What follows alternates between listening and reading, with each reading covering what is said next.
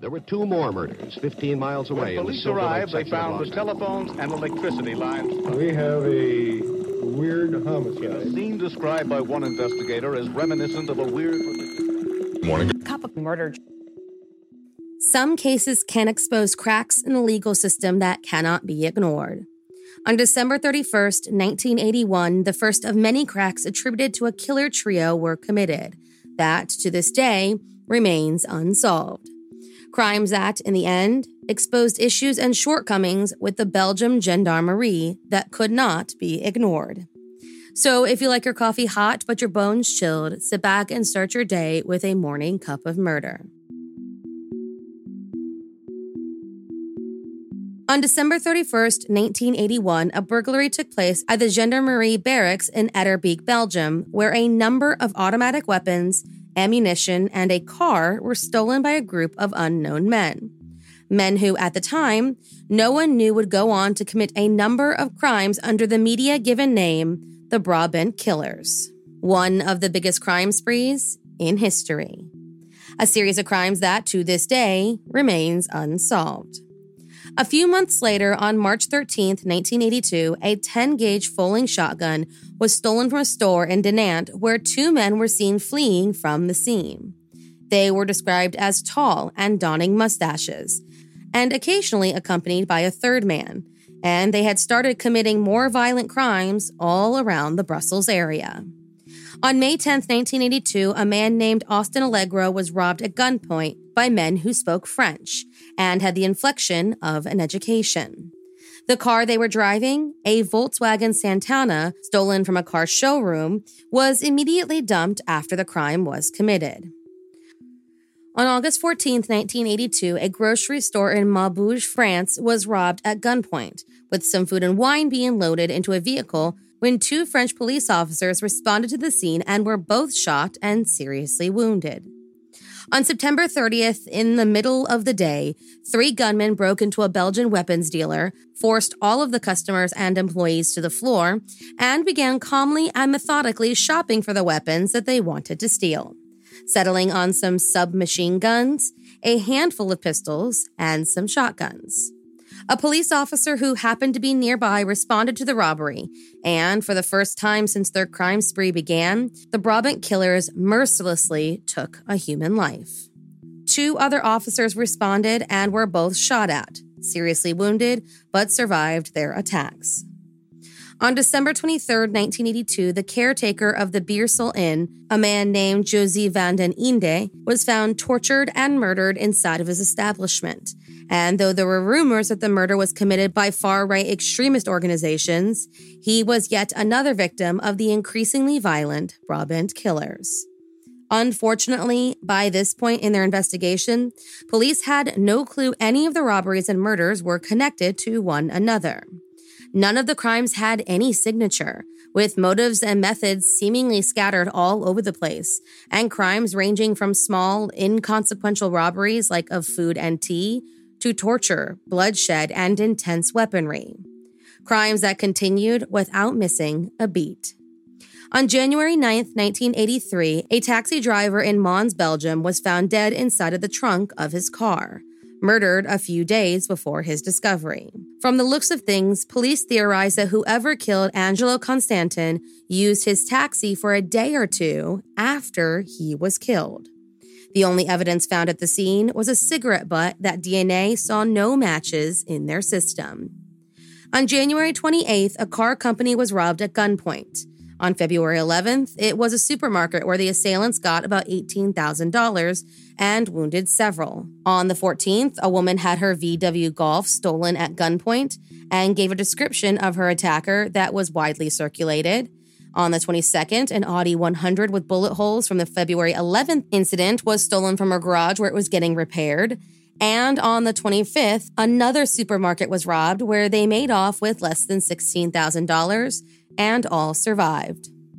On March 3, 1983, not only was there another armed robbery that took place in Halle where about $18,000 was stolen and a supermarket staff lost their life, but the Audi that was stolen from the dealership turned up abandoned in a whole other city.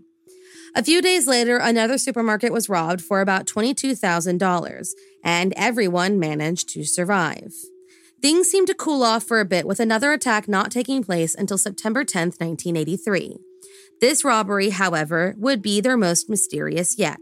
This is the day the still completely unknown men entered a textile manufacturer late in the night and stole 7 bulletproof vests, something the company had, unbeknownst to most, just recently started developing.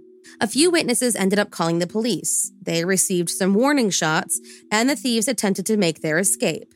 When the police finally made it to the building, they found the body of the overnight caretaker, along with his wife, who had come with him to work that night, who was lying nearby, seriously injured.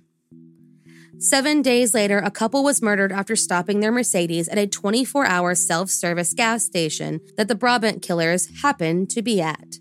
Despite the deafening sounds of alarms, the seasoned criminals took their time loading up 20 kilos of tea and coffee and about 10 liters of cooking oil. 2 officers responded to the alarm and were, as a result, both shot as soon as they arrived. One perished in the gunfight, and the other was seriously injured.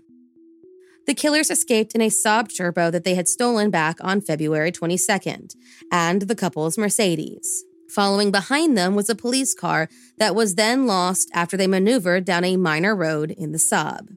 After unsuccessfully trying to destroy the car, they abandoned it near the same garage where they stole the Audi and near the same location of the VW hijacking back in 1982.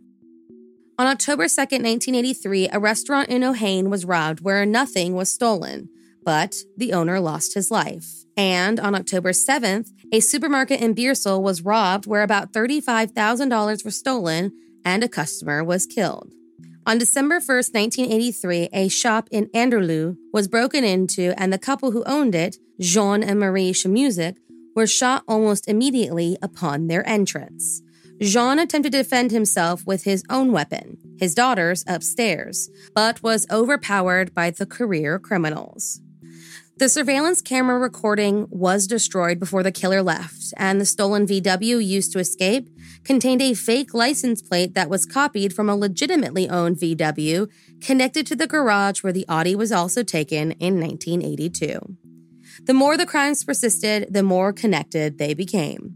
However, the police could not officially make all of those connections until 1986, believing up until then that all of these crimes were committed by various different criminal groups. They did seem to connect all of the supermarket robberies together, but not with any of the other cases that they had. Then, as quickly as they showed up, the Barbant killers seemingly disappeared for all of 1984. For a moment, the area of Brussels could breathe once again. Then, on September 27, 1985, yet another supermarket started the whole thing back up again, but this time saw a child being taken as a hostage and the murder of 3 different people in addition to less than $6,000 being stolen. 2 more were injured, and about 15 to 25 minutes later, yet another store was broken into and about $25,000 was taken.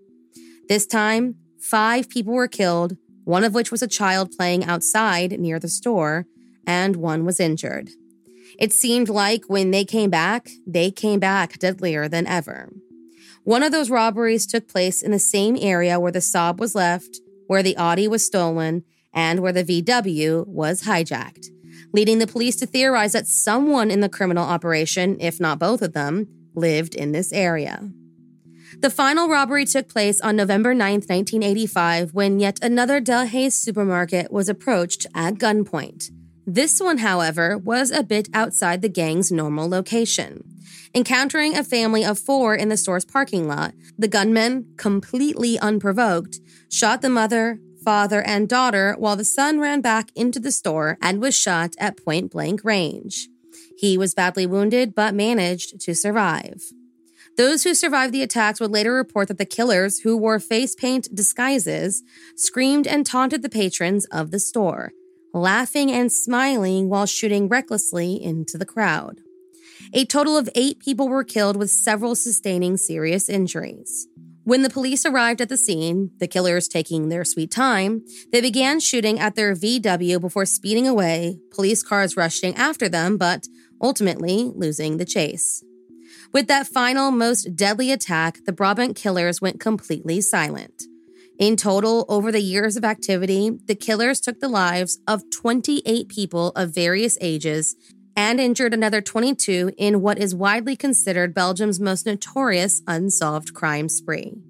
The culprits are, as far as the investigation goes, the giant, the tall man who is believed to be the leader of the pair, the killer, the main shooter and the deadliest member, and the old man, a middle-aged man who, on some occasions, drove the getaway car. In November of 1986, still desperate to solve the case, officials found various items and weapons hidden in a canal that were connected to the Barbant killers. These items indicated that the gang consisted of shooting enthusiasts who, in addition to being thieves, were drug dealers who combined their criminal activities with daytime jobs in things like food preparation or scrap metal dealing. They were men who started out sloppy and harmless, leaving with relatively small profits in comparison to the risks their locations posed, but with an escalated sense of bravado, shot and killed innocent people who, in most cases, did nothing to interfere with their score and were killed for no discernible reason. Yet, despite not always wearing gloves and allowing some of the victims to see their faces, these men remain a complete mystery.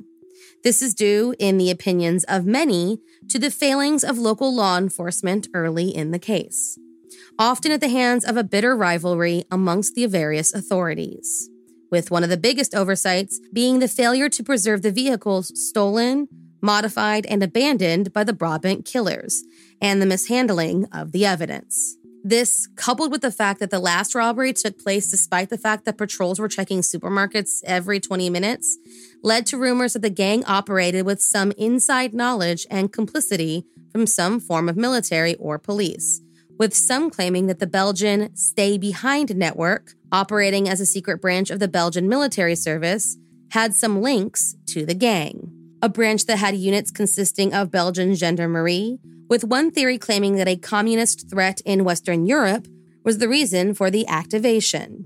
Despite the fact that an inquiry failed to turn up any substantial evidence of their involvement, or that a criminal group had infiltrated the Stay Behind network, as a result, the Belgian gendarmerie was abolished. As suspects have come and gone over the years, the case of the Barbant killers is still active, with appeals being made to the public in 2020 to help identify a man in a photograph the police believe was directly involved in the crimes. A special extension to the statute of limitations allows the case to continue until 2025, and officials intend to, until that day, work on finding out the identity of the dangerous killers. Thank you for joining me in my morning cup of murder. Please join me again tomorrow to A Terrible Thing Happened in the new year on January 1st, 2022. Don't forget to rate and subscribe and let me know how you like it. If you want to help support the podcast, there's always Patreon or just sharing it with your true crime obsessed friends. And remember, stay safe.